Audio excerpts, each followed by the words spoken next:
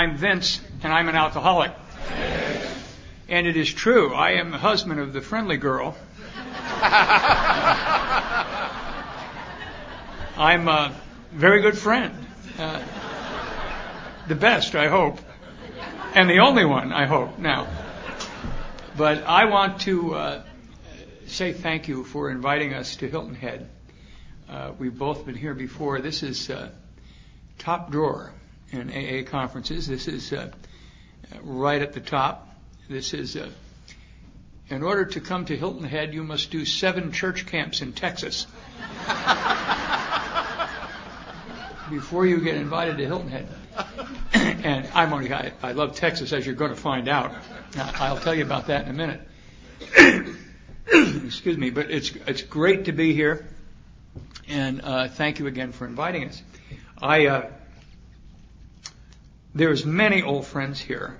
Our friend George Welchel, who we knew for years and back in our group, and God, all of the years that we've known John and Mary Emma and Keith and Juliet and John and that Al-Anon, Cindy, and we know these folks for years, and it's so nice to be with them and get a chance to see them. We don't see each other all the time. Not enough.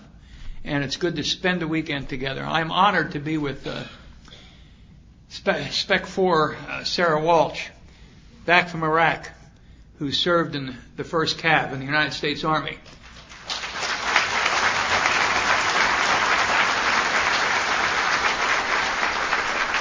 A glorious and storied division in our Army. And I'm also honored to be with PFC James Hutchins, Headquarters and Service Battalion, MCRD Parris Island.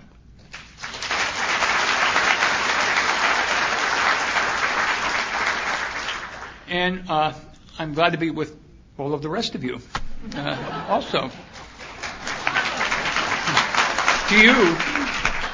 There's some new people here tonight, and I know more people than those that stood. And I want to welcome you to Alcoholics Anonymous and let you know that that's where you are tonight.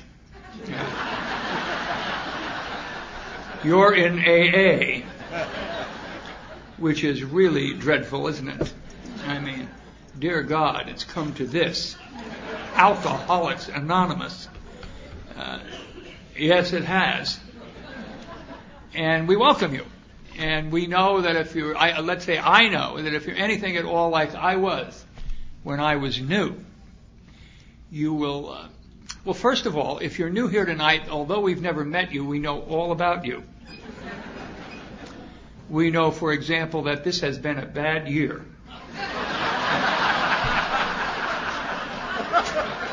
The end result of which is here you are in AA.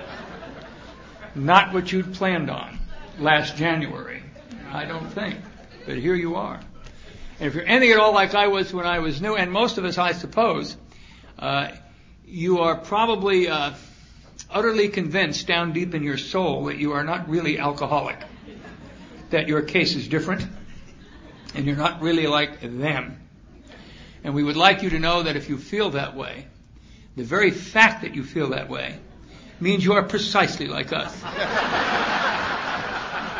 That is almost the requirement to be here, is to be utterly convinced that you don't fit, and that it's all some kind of a cosmic mistake. And yet here you are. And you also, if you're anything at all like me, you'll find this confusing. None of this makes any sense. There's no logic to any of this. For example, what do we have here? 900 people, 1,000 people? All of which admittedly cannot manage their own lives, but will be delighted to take yours on. And hopefully you'll let them do it, because that seems to be the prescription, isn't it? To understand that your judgment about you is dreadful, and that almost everybody else's judgment about you is better than yours. And if you're that desperate and you can understand that, your chances here are geometrically better. They improve right now by that one fact. I'm going to tell you about my first AA meeting, which was a long time ago. It was in November of 1965, which was a long time ago. I know, girls, I don't look that old, do I? I can't possibly, but I was only 7 at that meeting. But it was in the basement of a Presbyterian church on a Friday night in Long Beach, California, in a section of Long Beach called the Los Altos section, which at that time, as John may or may not remember, was kind of an upper middle class community. It was very nice. They were all, and the AA meeting there on Friday night was an event. It was a big speaker meeting. And in those days, there weren't that many meetings. There was not a meeting on every street corner 24 hours a day, as it seems as though there is now. And this was a big deal. Everybody in the AA community in Long Beach, California went to this meeting on Friday night in the basement of this church. And it was a social event along with being an AA meeting. They dressed up. Boy, I'll tell you, they put on coats and ties, and the ladies dressed up. I mean, it was just, they looked good and they sounded good and they smelled good. And the overwhelming characteristic of that room, if you walked in there on any given Friday evening, was that no one looked like an alcoholic. They all looked too good. If someone were to say to you, you were in a room filled with alcoholics, can pick one out, you wouldn't pick anybody out. You would have picked me out that first night. I was there. If you were there that night, you'd have picked me out. I had a filthy T-shirt and a ripped pair of jeans, and I just spent the previous 5 days in the Long Beach City Jail due to a series of unfortunate circumstances that were clearly not my fault. The police department in Long Beach, California is fascist, turns out. And they had abused my civil rights on a constant basis, it seemed, in those days. And I ended up in that jail. And I ended up in the basement of this church on that Friday evening. And I sat in the back of the room up against the wall. And I should tell you, I am Irish and Catholic, and I'm from New Jersey. You got a problem with that? And I have difficulty with people from Texas. We have a chemistry problem, I think. And I sat next to this guy who was about 6'5", and he had on cowboy boots and a 10-gallon hat in his lap, and his name was Tex. And Tex wanted to hep me. That's what he said, boy, I'm going to hep you. And I remember thinking, why don't you go hep somebody else? Leave me alone. But he was going to hep me. And the first thing he did was he repeated to me in rapid succession all of the cliches, which are dreary, aren't they? I mean, stop it. I mean, easy does what, And he finally put his arm around my shoulder and he said, keep it simple. Thought, I'll bet you do, Tex. I have absolutely no argument with that. And John was talking this afternoon. He put some pamphlets in my lap, and we have a pamphlet for everybody here, no matter what your aberration is. We can cover your case. There's a pamphlet here that will make you fit in. And on top of the pamphlets was the card with the 20 questions on it that John was talking about this morning. And this is a test devised by the medical school at Johns Hopkins, who, in their infinite wisdom, have decided how alcoholic you are by the way you answer these 20 questions. And if you don't want to belong here, you must find a way to answer no. Because the more yeses you have, the deeper trouble you are in. And you don't have a lot of room, do you, John? If you answer one question yes, you may have a drinking problem. If you answer 2 questions yes, in fact you do have a drinking problem. 3 or more, you're an alcoholic. No wiggle room there. And I took this test for Tex because that's what you do with old-timers, incidentally, if you're new. If they give you a test, take it. And it doesn't mean anything, but they'll treat you better, And so I took the test for Tex, and I had about 16 or 17 yes answers. I remember I answered no to the question, do you seek lower companions? I could not find any. Where the hell do you go after to city jail to find a lower companion? And the meeting began, and they began precisely how we began here this evening. They read the steps of Alcoholics Anonymous. And if you're new and you wonder what it is we have, that's what we have. And if you wish to recover here, it's required that you take them. The requirement for membership is simply a desire to stop drinking. The requirement for recovery is different. The requirement for recovery is you must take these steps. Now, I sat in that room and I listened to these steps read, and I thought, oh, please, good grief, this is simplistic. I mean, I am the end product of 8 years of Dominican nuns and 4 years of Jesuit priests. I have read Aquinas and Augustine, and I've been exposed to world-class theologians, and this is, prairie Protestant, simplistic, good grief. Stop it. I could see where it would work for you if you were uneducated and Protestant. But my case is clearly different. This simplistic, I could explain this to you if you'd like. Man's relationship with God is far more complex than this. This is nonsense. You all walked around with this personal deity you had in your back pocket that got you parking spaces and dishwashing jobs or whatever. How nice it would be to be simple like you and to really be able to accept this nonsense. So on some level, I dismissed these folks. I sat in the back of that room. I thought, I'm in a room full of these people from the Southwest. I thought they were going to break it out into some hymn about bringing in the crops or whatever they do. My case is clearly different. So on some level, I sat in the back of that room and dismissed subconsciously these 12 steps. I said, I'm different.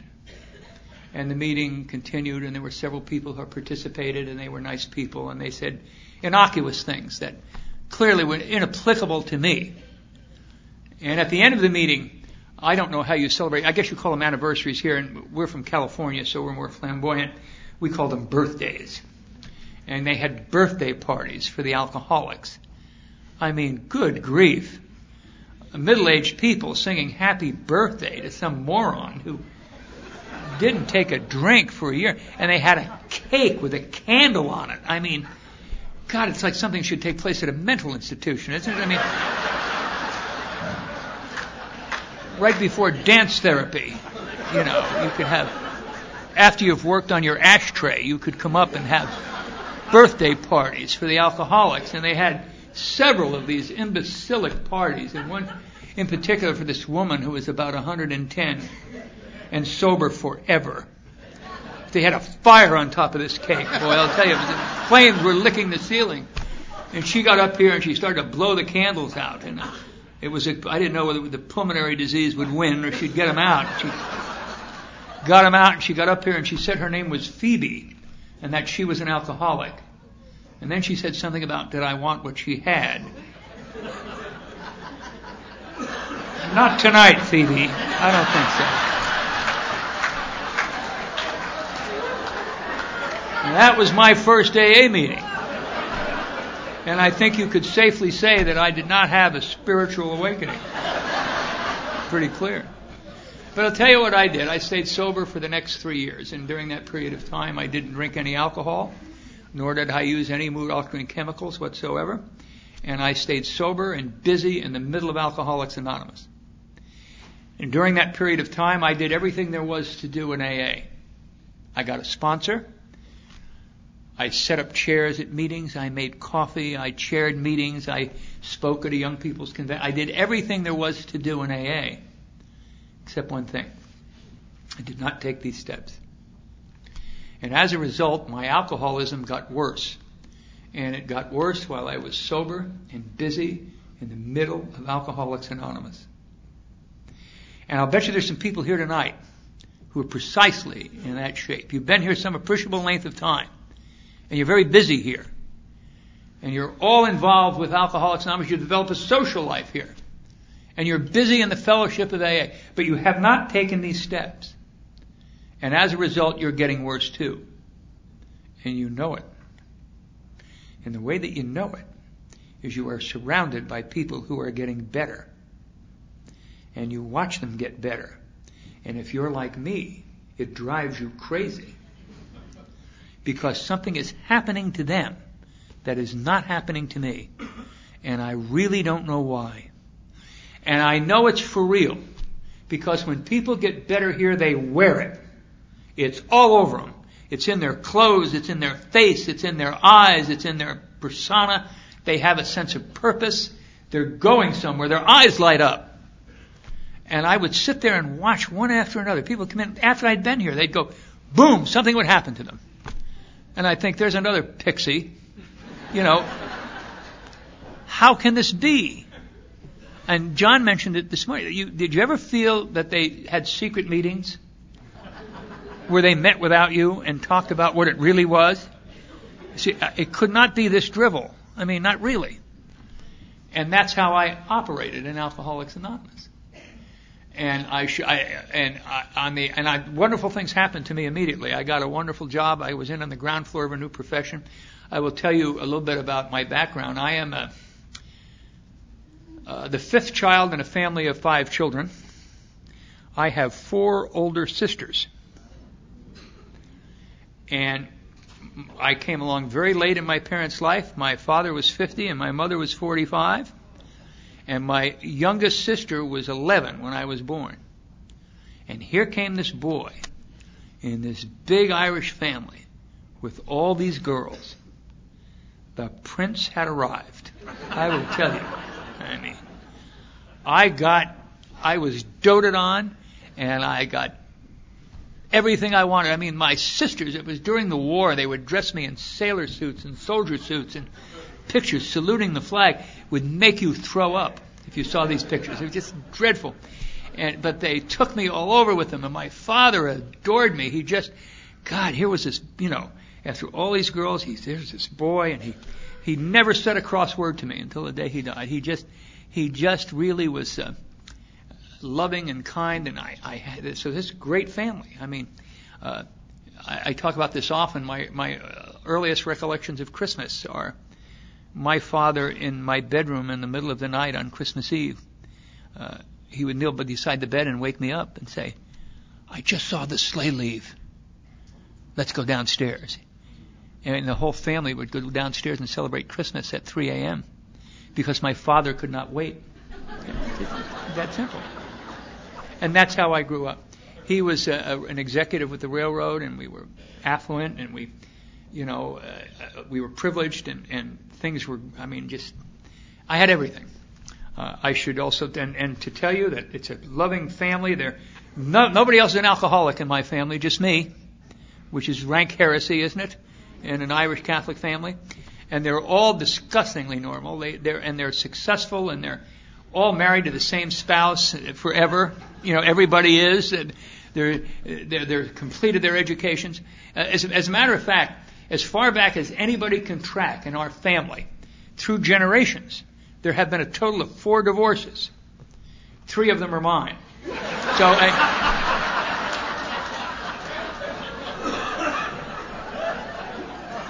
there is a statement about my family and me, okay?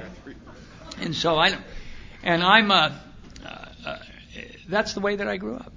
I should also tell you that I am a product of the Roman Catholic Church. Can't get to be much more of a product of the Roman Catholic Church than I am. And I will tell you at the outset, I was not tortured by evil nuns or molested by bad priests. None of that ever happened to me, and it never happened to anybody I knew. Now, it must have been some of it going on, but it never happened to me. Maybe I wasn't appealing. I don't know. For some reason. But for whatever reason, it is not in my experience. So my alcoholism, and I was educated in a religious tradition that was not what I hear a lot in Alcoholics Anonymous meetings. I didn't get that God was stern and punishing. I got the Roman Catholic message to me was that God forgives, that everything is forgiven, and I thought that was a hell of a deal. Let me tell you, if you had my life. So my alcoholism is not the fault of the Roman Catholic Church. I like to go on record with that because it's not their fault that I'm here. Not yours either, incidentally. If you're trying to hang it on them, I've got news for you. They will not accept responsibility. But that's what happened to me. Now, my parents died within 1 week of each other when I was 12. My father had a massive MI, a coronary heart attack, and dropped dead.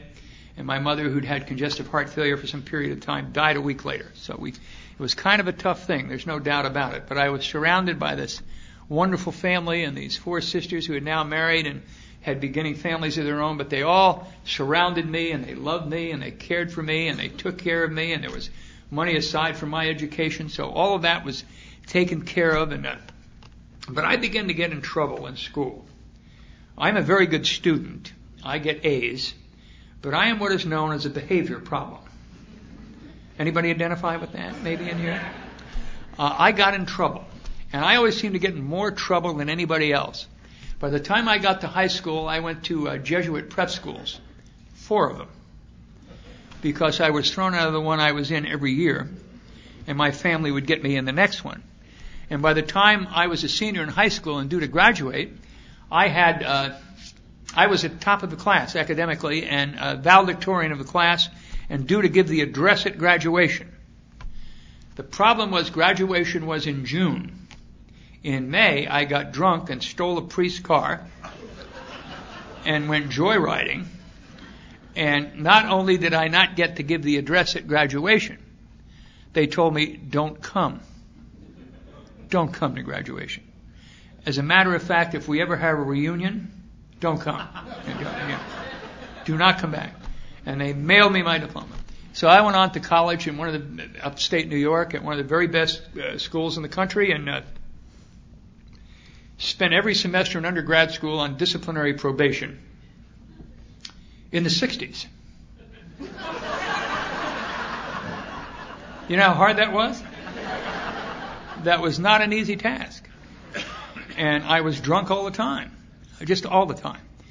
And in the middle of my senior year, we went on, some fraternity brothers, we went down to Manhattan on a long weekend to party, and we got drunk, and I woke up and it was Thursday, and they had all gone back to school on Sunday night, and I found myself on 45th Street in Manhattan with a young lady, which was, I won't go into here, but it was a very unfortunate set of circumstances, and I didn't have any money, and I called my family for some money to send me back, to get me back up to Cornell, and they put their foot down. They said, no, we're not going to give you any more money. Not right now. We've had enough of your behavior. You get back to school on your own. It would be a great lesson for you. And if you get back to school on your own and buckle down, we'll send you some money. Well, I had this sense of entitlement, as you can imagine by now, and I went into this rage of how they could possibly refuse me anything. And so I decided to show them who was captain of my ship. And it was me. It wasn't them. So I went over to Grand Central Station and joined the Navy. I took the test, took the physical, and joined the Navy. I left an Ivy League university in the second semester of my senior year with a 3.8 GPA in chemistry to join the Navy. And I found myself being on a train going from New York to the Great Lakes Naval Station outside of Chicago and I thought, you know what? I've made a mistake. I have really made a mistake. And I went to this chief, this Navy chief, and I said, you know, I have a paper due back at school, and I've really made a bad mistake. And he said, I'll tell you what, kid, you're in the Navy. And he was right. I was in the Navy. And the train stopped somewhere outside in Pennsylvania somewhere, and I could get off and make a telephone call. And I decided I had an uncle who was powerful politically in the state of New Jersey, and he had a lot of power. And so I called him, and I thought, well, he'll get me out. And I got him on the phone, and I said, I made a bad mistake. I've joined the Navy. And there was this long pause. And he said, our Navy?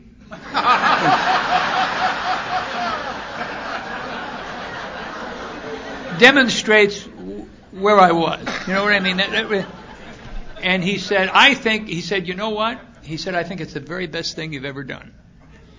And he said, I'm not going to help you at all get out of the Navy. He said, I think that's fine. He said, I think you couldn't have done anything better. That isn't the answer I expected or wanted. And I found myself at the Naval Station in Great Lakes in boot camp. And that was, good grief. They told me there's something about making your bed. And I said, I have sisters. I don't know how to do this. But I learned. And one of the things they do in the military, as our friends will attest to, the first thing they do is they give you tests. You take a lot of tests. And if there's one thing I do well, is I take written tests very well. And so I took these tests, and they called me into this commander's office after a couple of weeks, and they said, your testing is exceptional. And we have an offer for you. We think that perhaps this would be a good thing for you. We have a new program in nuclear weapons technology, guided missile technology specifically. We'd like to send you to Albuquerque, New Mexico, to Sandia Corporation and train you in guided missile technology. And I thought, wow, if you have to be in the Navy, this sounds exciting, doesn't it? It really does. And I was young, and that it sounded like a very exciting thing. Then they gave me psychological testing, and rescinded their offer. They changed their mind, and the end result was, since I was on course to go to medical school, they said, well, you can be a Navy corpsman. We'll send you to Navy Hospital Corps School. You'll be a corpsman. And so I went through Naval Hospital Corps School and graduated at the top of the class, did very well. And they decided to send me to a more advanced school that it turned out to be the very first physician's assistant program at U.S. Naval Medical Center in Bethesda. And it was, they called it in those days independent duty school, where they sent corpsmen where there were no doctors anywhere. And so the training was far more sophisticated, and I went through that program and did very well. I loved medicine, by the way, and did extremely well. The plan was to go to medical school eventually anyway, and this was almost the equivalent. It was a very rigorous program for 2.5 years, and and I'd already had the prereqs. I'd had all of the chemistry and all of that, so it was almost all clinical, and it was just really a great program. And toward the end of that program, they called me in, and this captain said, we think you're a prospect for Officers Candidate School. We think there's an opportunity for you to go to Newport, Rhode Island, and go through OCS and get commissioned an ensign in the Navy. And I thought, now if you've got to be here, I had to give him a couple more years. That's a great idea. So they gave me $500 to buy new uniforms and 30 days leave. Now, that was a bad combination, as it turned out, because I ended up on the 29th day in Boston with no money and no uniforms, and due to report the next day to OCS. And so one of my brother-in-laws flew up from New York and bought the uniforms, sobered me up, and deposited me at the Naval Station in Newport at Officers Candidate School. And that is a controlled environment, and I did very well in OCS. Completed OCS, got commissioned an ensign in the United States Navy, an officer and a gentleman, and got a set of orders to, of all things, the Marines. Dear God. I got orders to the 3rd Marine Division on Okinawa. And I thought, whoa. I wasn't even ready for the Navy. The Marines. The real Marines. And I got over to Okinawa, and I reported in the 3rd Marine Division as a medical administrative officer, and they couldn't find a job for me. So they put me in this officers club on the northern end of the island and forgot about me. And I forgot about them. It was worked out just fine. And my duty consisted of getting up every day about noon and reporting to the cocktail lounge in the officers club for duty. And I would drink Hagen Pinch at 60 cents a pop. You really can't beat that. That's just genteel living. And it was fine. I began to really like the Navy. And that went on for a while. And then pretty soon they put another guy up there. And he was a surgeon out of Temple University. And he was a bad drunk, and they didn't want him around patients. So they stuck him up in this officers club. And he and I bonded. We became spiritual brothers. And we both got up every day at noon and reported to the cocktail lounge of the Oak Club and drank. And pretty soon we forgot we were in the service. We grew our hair long, grew beards. We wore sandals and shorts and lost track of all our uniforms after a while. Couldn't find out where the hell they were, And then one day, one fateful day, this Marine Corps second lieutenant came to that officers club to give us some very astounding news. It seemed as though the bird colonel, the commander of the 5th Marines, who we were technically attached to, was having a dinner party for all of the officers in his command, and we must attend. Now, this was not good news. We didn't like this news at all. And because we weren't noticed, nobody knew who we were, and we liked it that way, quite frankly. But we had to go get haircuts and shave and dig up some uniforms and shine up and show up to the colonel's dinner party. And there were tables all around the room, and we tried to be as unobtrusive as possible. And we sat at a table over by the door. And I could see the colonel's eyes roaming the room. And all of a sudden, he looked right at us. And I said to Melman, Douglas, this is bad. And then I could see this major come trotting over, saying, the colonel would like to see you. This is real bad. And we went over, and the colonel said, who the hell are you guys? First of all, said, you are 2 officers in my command. I've never met you. What do you do? And we had a very vague kind of an answer. And the major said, well, one of them's a doctor. I don't know what the hell the other guy is, but they live in the officers club. He said, they what? He said, they live in the officers club. And the colonel said, give them a job. So we were put in charge of venereal disease control for the island of Okinawa.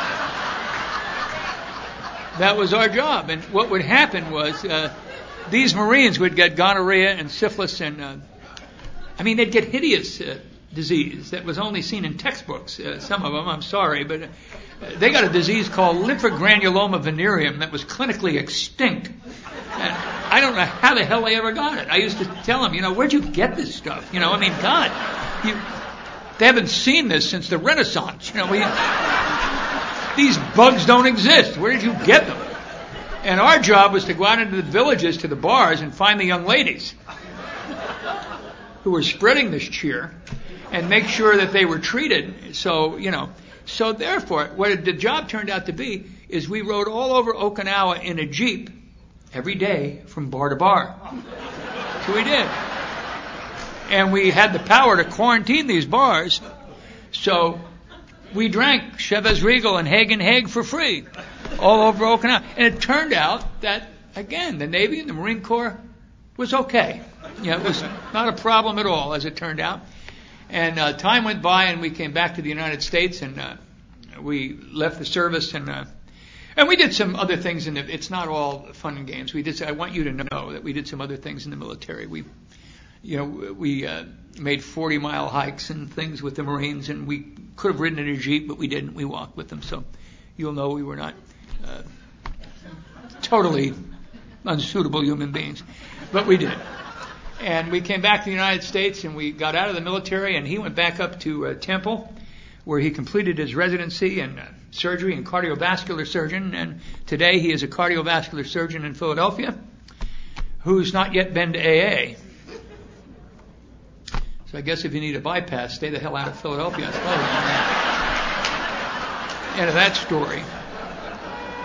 I went back up to Cornell and finished my final semester in undergrad school, and spent the summer of 1963 as a freedom rider in Mississippi, which was drunk, which was a colorful experience, to say the least. And I got out of there alive, and was going to go to medical school, but got rejected because of social problems that they felt I had. And so I didn't get accepted in medical school, and I became very confused, and I didn't know quite what to do. And when I'm confused, I only know one thing: get married. It's always the answer to confusion for me. And so I married a girl that I'd known. She was a Navy nurse, and we got married, and she was a lovely girl, and she deserved a far better fate, believe me. And she immediately got pregnant, which men always say that like it's done independently, don't they? Yeah, right? Yeah. I helped, but she got pregnant, and we ended up coming out to Southern California, and I got tentatively accepted to med school at SC to go to med school, but I had to behave myself for the summer, and we moved in with her parents, who I'd never met. I barely knew her, let alone her parents. And we moved in with her parents, and I got a stopgap job for the summer as a bartender, which was, you can imagine how that turned out. I'd been coming home at 4 o'clock in the morning, drunk and in various stages of clothing missing, and, just not good. And they decided that that was enough of me, and they threw me out, and she did too. And I found myself on Bolsa Avenue in Santa Ana with a lot of Samsonite luggage and no money. And I needed a job for the rest of the summer, so I got a job as an ambulance driver in Orange County. Now, I'm a blackout drinker, so the ambulance calls were sometimes quite exciting. I would come out of a blackout in the ambulance with the lights going and the siren on, and I'd have to say to my attendant, where are we going? Where are we going? And the crowning glory to that career was one night, and I came out of a blackout in Newport Beach, driving around a cul-de-sac with all the lights going. And I didn't know why I was there. I was going 10 miles an hour around this cul-de-sac. You know how you just can't get out of it, And the beacon and the lights are shining in these people's bedroom windows, and they're all coming out on the porch in their pajamas, watching this ambulance go slowly around this circle. And they had to send a police car in to lead me out, following out. That's how I got out of that cul-de-sac. And I lost my job over that. And I lost my driver's license, as you well might imagine. And I ended up, and that's the package I brought to Alcoholics Anonymous. That's who I was when I got here. And in the late 60s, a new job opened up in civilian medicine, a new profession, the physician's assistant profession. And I became the third licensed PA in the state of California, sober in Alcoholics Anonymous, and went to work in an emergency room in East LA, nights. And that was someplace, I will tell you. And I was the triage doc in that emergency room. I was really in charge. The doctors went to bed, and I did it.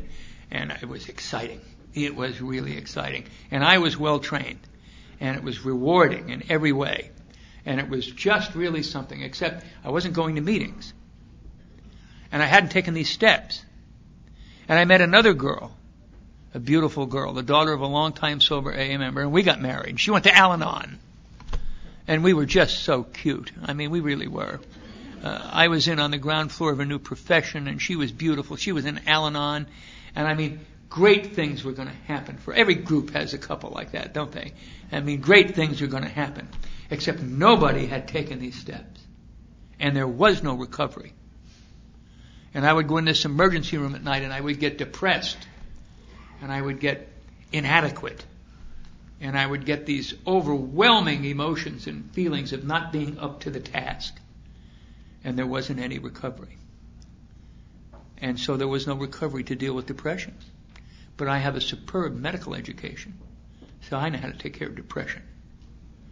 Dexedrine. 15 milligrams Spanchols work best. And by the time I was through with those, I was taking 6 or 7 of them a day. Now, anyone that knows anything about amphetamine abuse will understand that's got you moving right along. I'll tell you, whatever you're doing, it will be in a hurry. But there's a problem with that. And that is long about the 6th or 7th day when you've not slept nor eaten. And your hair stands up on end like that. And your eyes are dilated out over here. And you always look as though you've just witnessed an axe murder. That's who you look like. And you show up in the emergency room to help the sick. And it does not look good, I will tell you.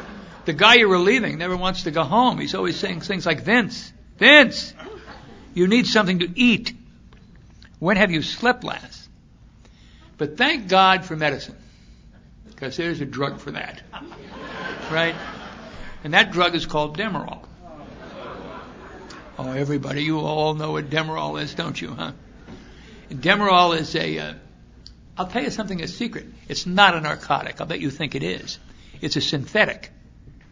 But don't worry about it. It's academic. It will take care of you. And I began to use Demerol in the emergency room to get off the amphetamine. And the only problem with Demerol, but before I do that, I want to say something else because it's AA. This is Alcoholics Anonymous. And I have to make this clear if you're new. In my opinion, it's informed opinion, but it's my opinion. Alcoholism and narcotic addiction are different.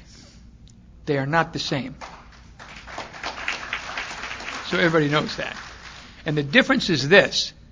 Narcotics are addictive. They all come from opium. Everything comes from opium. And they're addictive. Heroin, morphine, Dilaudid, it's all the same thing. It's all addictive, and it's addictive for everybody. You inject morphine or heroin intravenously, you will be addicted, period. Physiologically and psychologically, and you don't even need to have an addictive personality. You will be addicted. That is not true with alcohol. Turns out 9 out of 10 people who drink alcohol do it with impunity. They're social drinkers. They never come to AA. They don't wreck cars. They don't go to jail. They don't wreck families. They're not divorced. They are social drinkers. Now, I don't understand them. They say things like, no more for me. I'm driving. Really. Well, I'd love to have another, but my wife's waiting dinner. I'm going home. Are you going home? Are you? I'm going to Las Vegas. That's what I'm going to do. And that's the difference. So they're not the same. On the other hand, I've never met a social heroin user. I don't think they exist. Now, many here have done both, and you're welcome. I mean, but to function here, you must be an alcoholic. Whatever else you did is like an added benefit, kind of. But in order to function here, you must be an alcoholic. But at any rate, so that out of the way.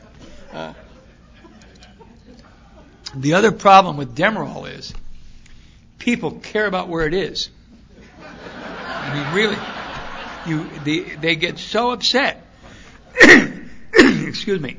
They open the narcotic drawer in the morning, and all the dope is gone. And they say things like, Vince, where's the Demerol? And I have to say, I don't know. It was here a minute ago. Nobody likes that, let me tell you. And finally, the people who really care about Demerol are the Medical Quality Assurance Board of the state of California. They care. You think we care? They care. And they showed up one night, and in those days, you must understand too, we were unenlightened. So there were no diversion programs or programs for impaired physicians. That came much later. The only program they had was you're under arrest and we want your license. That's the program. And they charged me with a felony appropriating narcotics for my own use and reduced it to a misdemeanor, and I certainly didn't have to go to jail, but I lost my medical license and ended up spending the summer of 1972 living in an apartment by the airport in Los Angeles, drinking 1/2 gallon of vodka a day. I don't have to tell anybody in this room about that kind of drinking. You know all about that. You vomit bile, and you look at a clock, and if it's 9 o'clock, is that a.m. or p.m.? Is it morning or evening? And you lose 30 pounds, and you sometimes have mini seizures. And that's the way you go through that summer, and that's the way that I lived in that summer. And I came out of a blackout, and my wife, of course, left. That one gone, too. She took everything. They all do, don't they? They take it all. And I found myself in Newport Beach, and I don't even remember how I got there. I don't remember to this day. Can't tell you how I got to Newport Beach or why I was there. But I was on a bench by the Balboa Peninsula, right by the water, and I'm in a suit much like John is tonight, 3-piece suit, a white shirt and a tie, impeccably dressed, and here I am, and I don't remember to this day how I got there. And I had some money, but very little money, and some luggage next to me, and apparently I decided to go to Newport. And I knew that I needed some kind of a job because I didn't have a place to live and have a job. So I went through the Orange County newspaper and I found a job as an apprentice embalmer for a mortician in Costa Mesa, which was, good God. If you knew and you need a job, do not do that. It's a really dreadful job. It paid $85 a week and a bachelor apartment over the room where they keep the caskets. So you only one entrance in and out, so you have to walk through that casket room in the morning with a hangover. And they had some recording of chimes and birds chirping and Christ, I think, it was just grotesque. And I got in an argument with this guy and stole his hearse and got drunk. And I got drunk and then stole his hearse. And I ended up coming on September the 20th, 1972, coming out of what I hope is my last blackout ever, driving the wrong way on Pacific Coast Highway in Newport Beach in a stolen hearse, with a young lady next to me who I do not recall meeting, who was screaming at the top of her lungs. And I remember thinking, I've done it again. I don't know how I'm psychologically disposed to choose these neurotic women, because all of these women in my life end up like this. They end up, and I told her, I said, you're really unstable, and you should get some counseling. And that was September the 20th, 1972. And I haven't had a drink of alcohol or used any mood-altering chemical from that date to this. And it's a big deal if you're me, for sure. But if you would have materialized in the back of that hearse and said, here's your future, it was astounding. I would not have believed you. You would have said, today, you're going back to AA. And for the next 34 plus years, you're not going to drink and you're not going to use any, and your experience in Alcoholics Anonymous is going to be completely different. And it will be different because for the first time in your life, you're going to be desperate enough to take actions you don't believe in and direction from people you do not like. And as a result, something will happen to you that is inconceivable. You will begin to recover in Alcoholics Anonymous. I would not have believed you. But I went that day to the Alano Club in Costa Mesa, California, which is a disgusting hovel. It was a dreadful place. I mean, long Formica tables with out-of-work Texas plumbers who, just dreadful, god-awful place. But I had nowhere else to go. And so I got all my belongings from the mortuary. He was upset. I brought his hearse back to him, but he was very unkind and didn't understand my borrowing it. And he had thrown my clothes out the window of the apartment over the casket room. And I found myself at 6 a.m. in this blacktop parking lot of this mortuary with all my clothes strewn all over. And thought, I really need to make a move here. I really have to come up with an idea. And the best idea I had was the Costa Mesa Alano Club.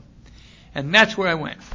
And I sat at the coffee bar and I had some coffee. And I would like to tell you that I went to an AA meeting there that noon, and it was terrible. Just terrible. Awful meeting. And I went to a meeting there that evening, which was worse. And the manager let me sleep on the sofa, so I didn't have anywhere to go. And the next day I rustled up some money somehow and rented a room in Costa Mesa for $11 a week. You know what $11 a week rooms are like? They're unbelievable. And I went into this awful place and thought, I cannot live. I've never lived in it. How could I ever live in a place like this? I'll have to be here for 2 or 3 weeks till I can figure something out. 2 years later, when I moved out of that room, it was a whole different story. It was a completely experience I could not have foreseen. And I spent my first 2 years of sobriety in Orange County in the Newport Beach area. And if you would have asked me on any given moment during that 2-year period of time, how are you doing? I would have told you, my God, I'm awful, just awful. I've lost my medical license. I have no profession. I have no career. I lost jobs that were unbelievable. I lost a job as a gas station attendant for being incompetent. You know how hard that is? I mean, I lost a job as a $1.87 an hour drill press operator in a machine shop where you walked in the morning and sat on a stool and they wheeled a cart up with copper plates in it. And you'd take a copper plate and you'd put it under the drill and pull the handle. Then you would take the copper plate and put it over here. That was the job. I managed to put the hole in the wrong place in about 1,000 of these copper plates one day. And the foreman, who was very kind to me, said, you know what, son? He was from Texas, from Dallas somewhere. And he said, I got to let you go, boy. I always call you boy. I got to let you go, boy. He said, too bad. I could see you're a real trier. Yeah, he did. He said, but you're really not quite bright enough to do this kind of work. And I said, bright enough. I said, you redneck moron. I said, I'm a graduate of Cornell University. And I'll never forget what he said. He said, I'll tell you what, boy, you ought to go on back there and take the course in drill press operating.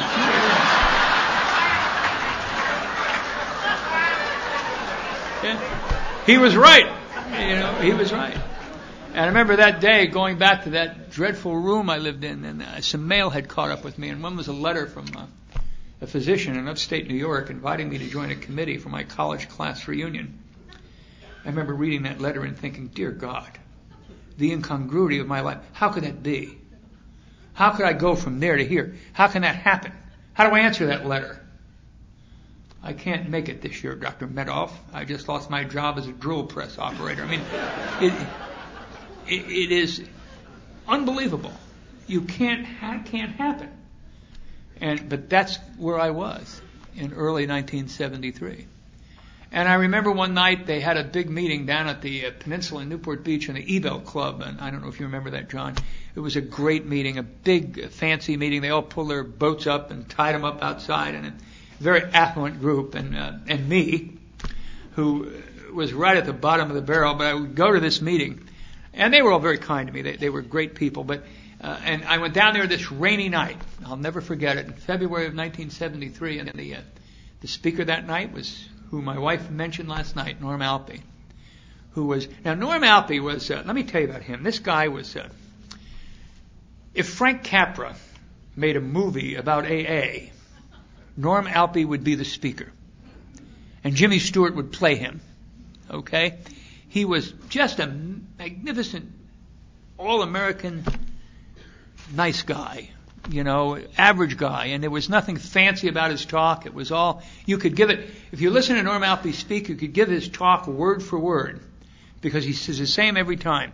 But the music of Alcoholics Anonymous, you listen to Norm and you've heard him 1,000 times, and you know everything he's going to say. But every time you hear it, it was as though this is the first time you've heard it.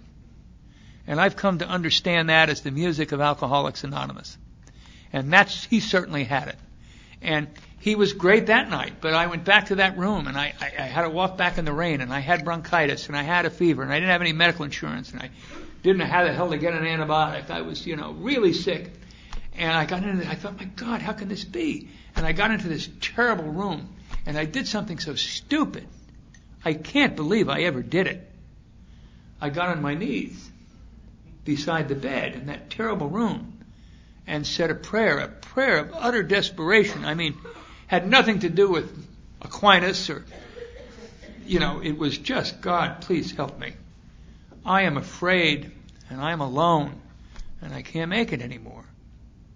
And I believe that my recovery in Alcoholics Anonymous began that night. I didn't know it then, and I didn't know it for a long time. But that's when I think my recovery began. And I remember along about that time in that Alano Club that I went to every morning now for coffee and donuts, breakfast, nutritious. And there was a guy that hung around that club that was, he was in the floor covering business. He was a one-man operation. Every AA club has one of these guys where he just is an entrepreneur. He runs down to Lido Isle in Newport Beach and he sells all these wealthy people floor covering. Then he runs up to the factory and he gets it and he runs back and installs it. Typical AA club guy. And his name was Clarence. And he was from Texas, as it turned out. But he said to me, how would you like a job? You can be my gopher. I'll pay you $10 a day and provide your meals.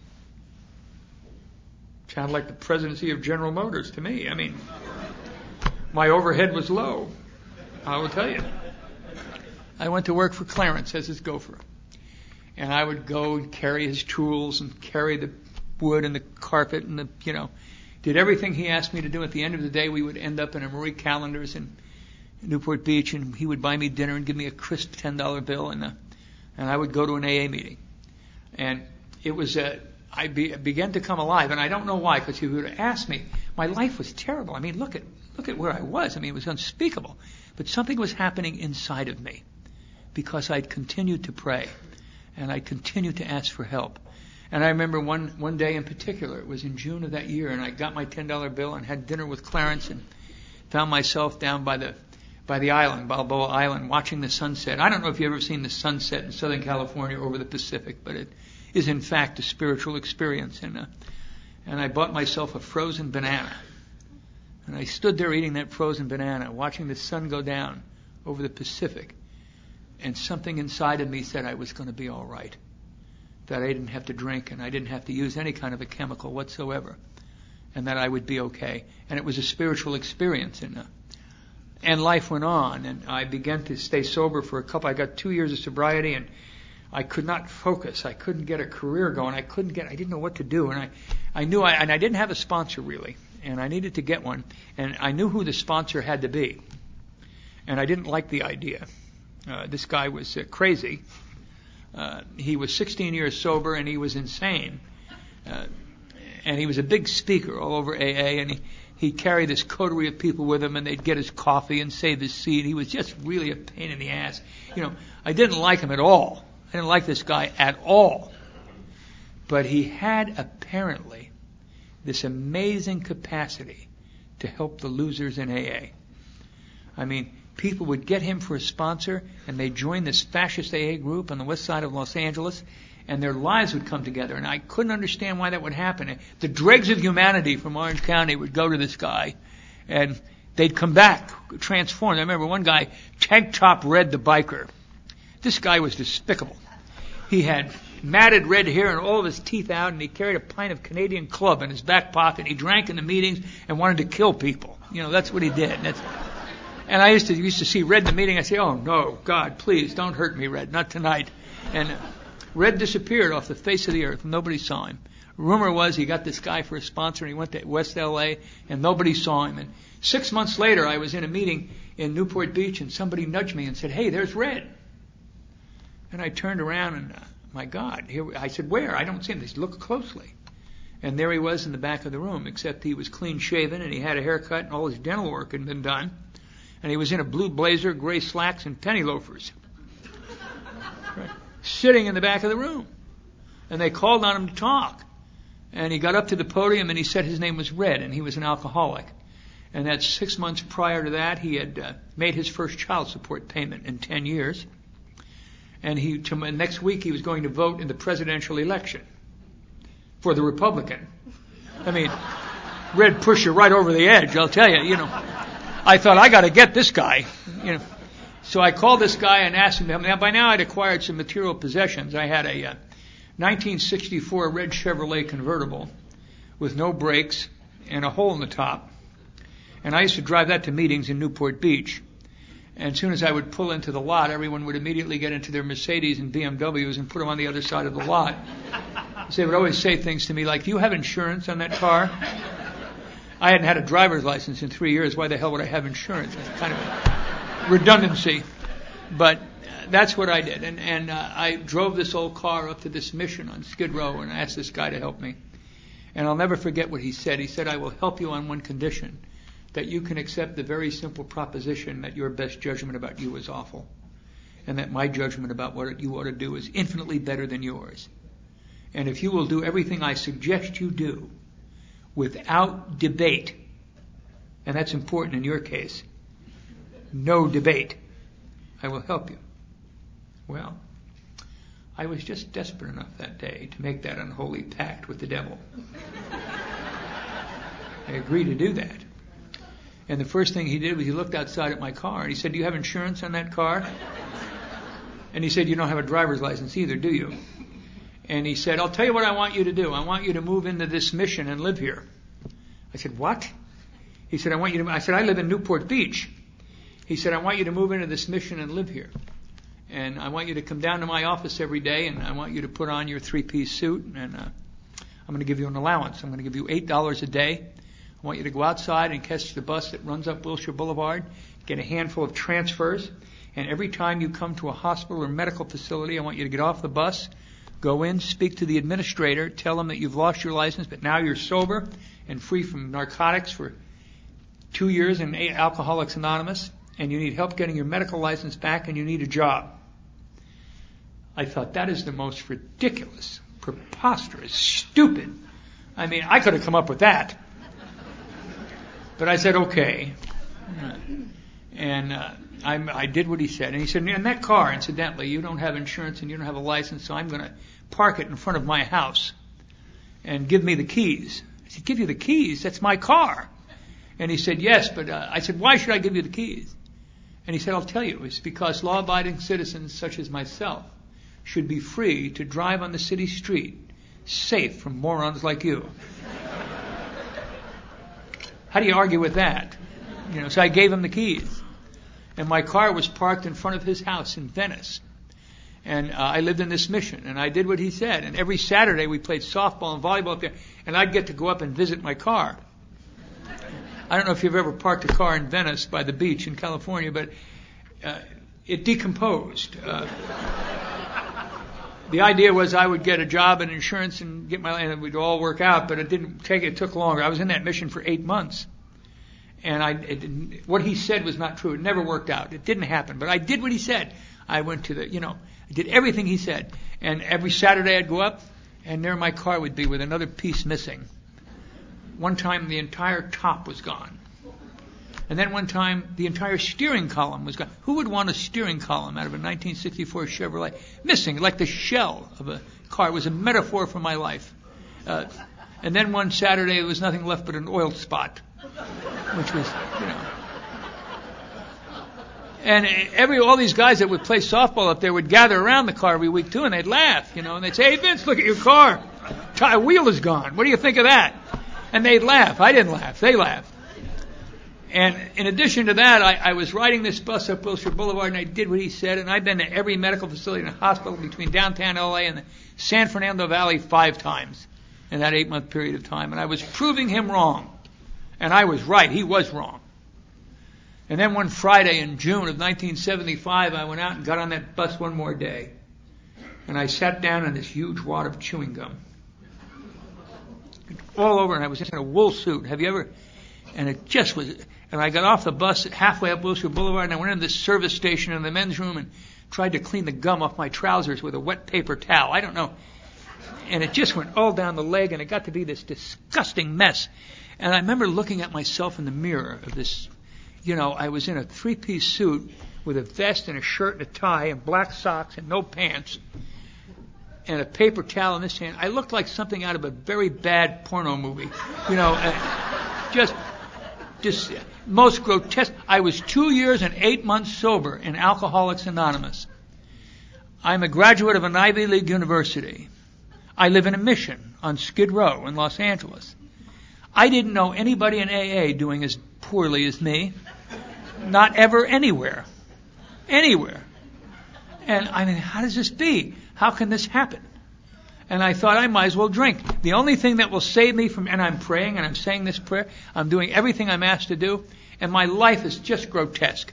And I thought, well, maybe if I won't drink if I sit in a movie. I'll go to the movies.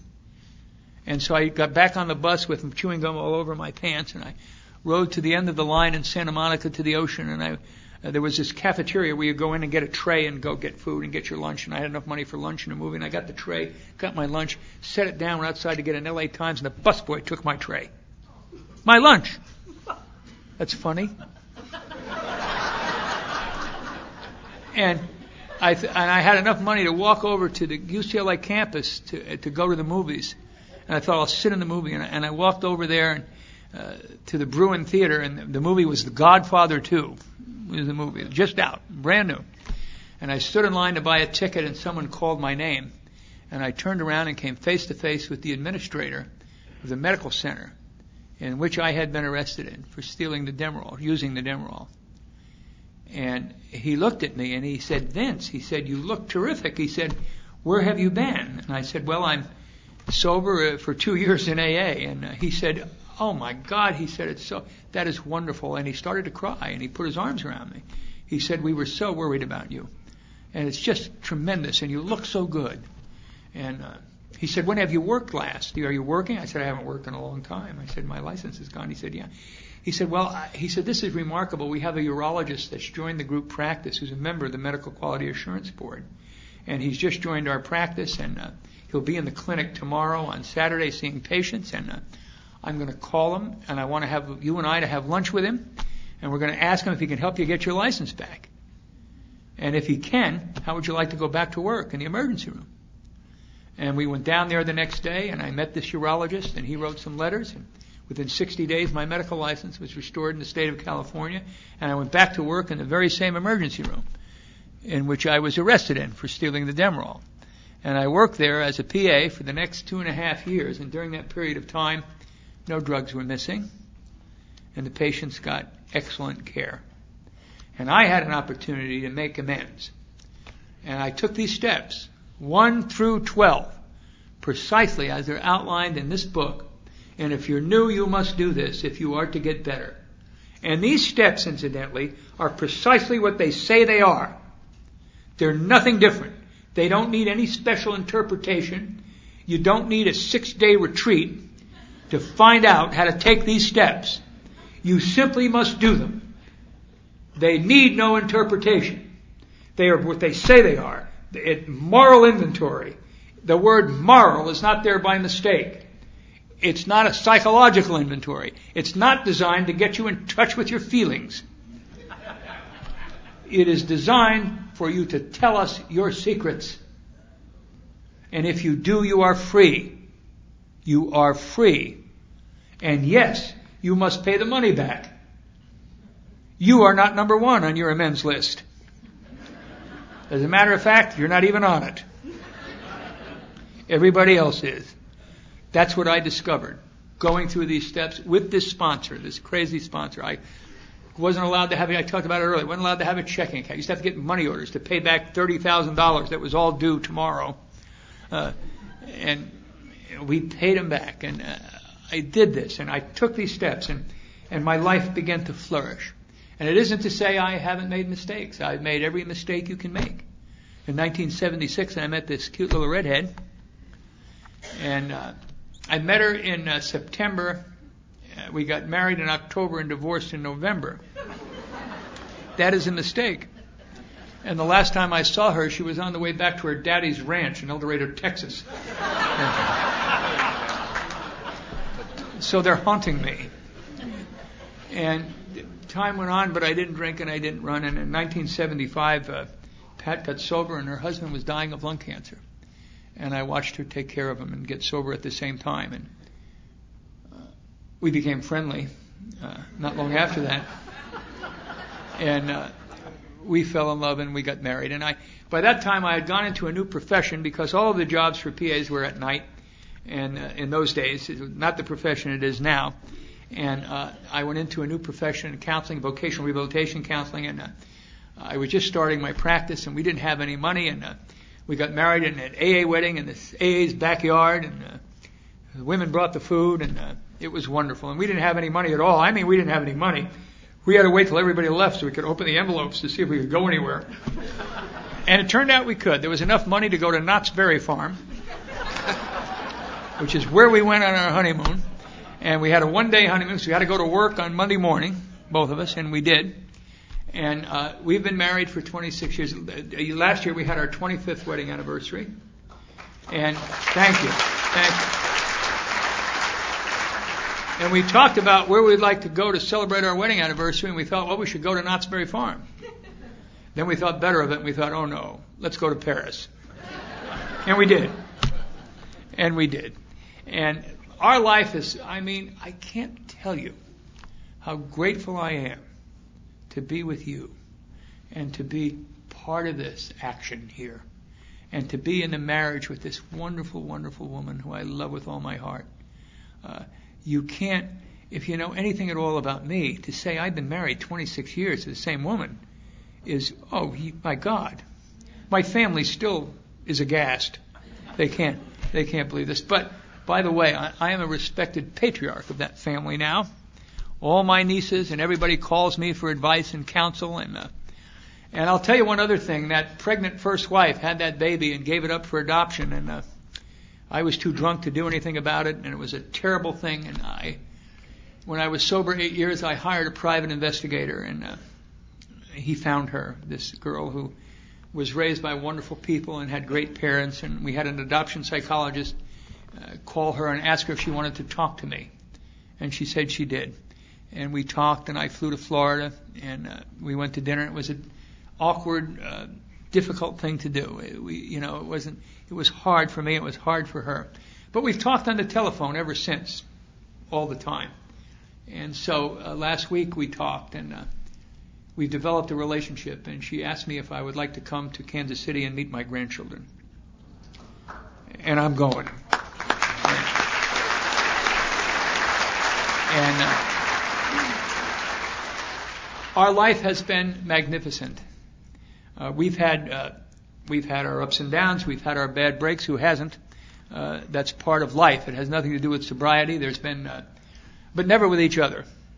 Never with each other. We've had, I had my own vocational counseling firm, and made a huge amount of money, and we had big homes in Pasadena and Mercedes and BMWs, and then they changed the law, and my income went from a couple $100,000 a year to $30,000 in 1 year.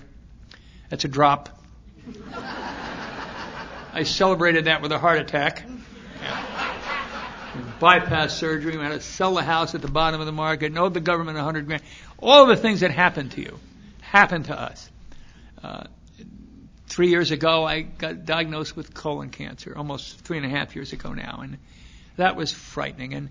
And I never had any symptoms, and they caught it early and operated on it, and everything looks great, but I had to take prophylactic chemotherapy, and the chemo almost killed me. I had staph pneumonia. I was in the intensive care unit at the City of Hope for the month of February 2004 on 6 liters of oxygen. They didn't think I was ever going to function without oxygen again. And it was a scary time, and we didn't think I was going to live. Was sure I wasn't. I knew too much and knew I wasn't going to live. And but something happened. I would wake up in the middle. Pat had to work. We were broke, and she had to go to work, and she couldn't be there 24 hours a day. And I'd wake up in the middle of the night, and ICU, and you know who'd be there?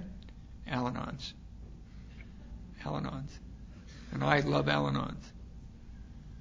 And they would be coming at me with a glass of Ensure.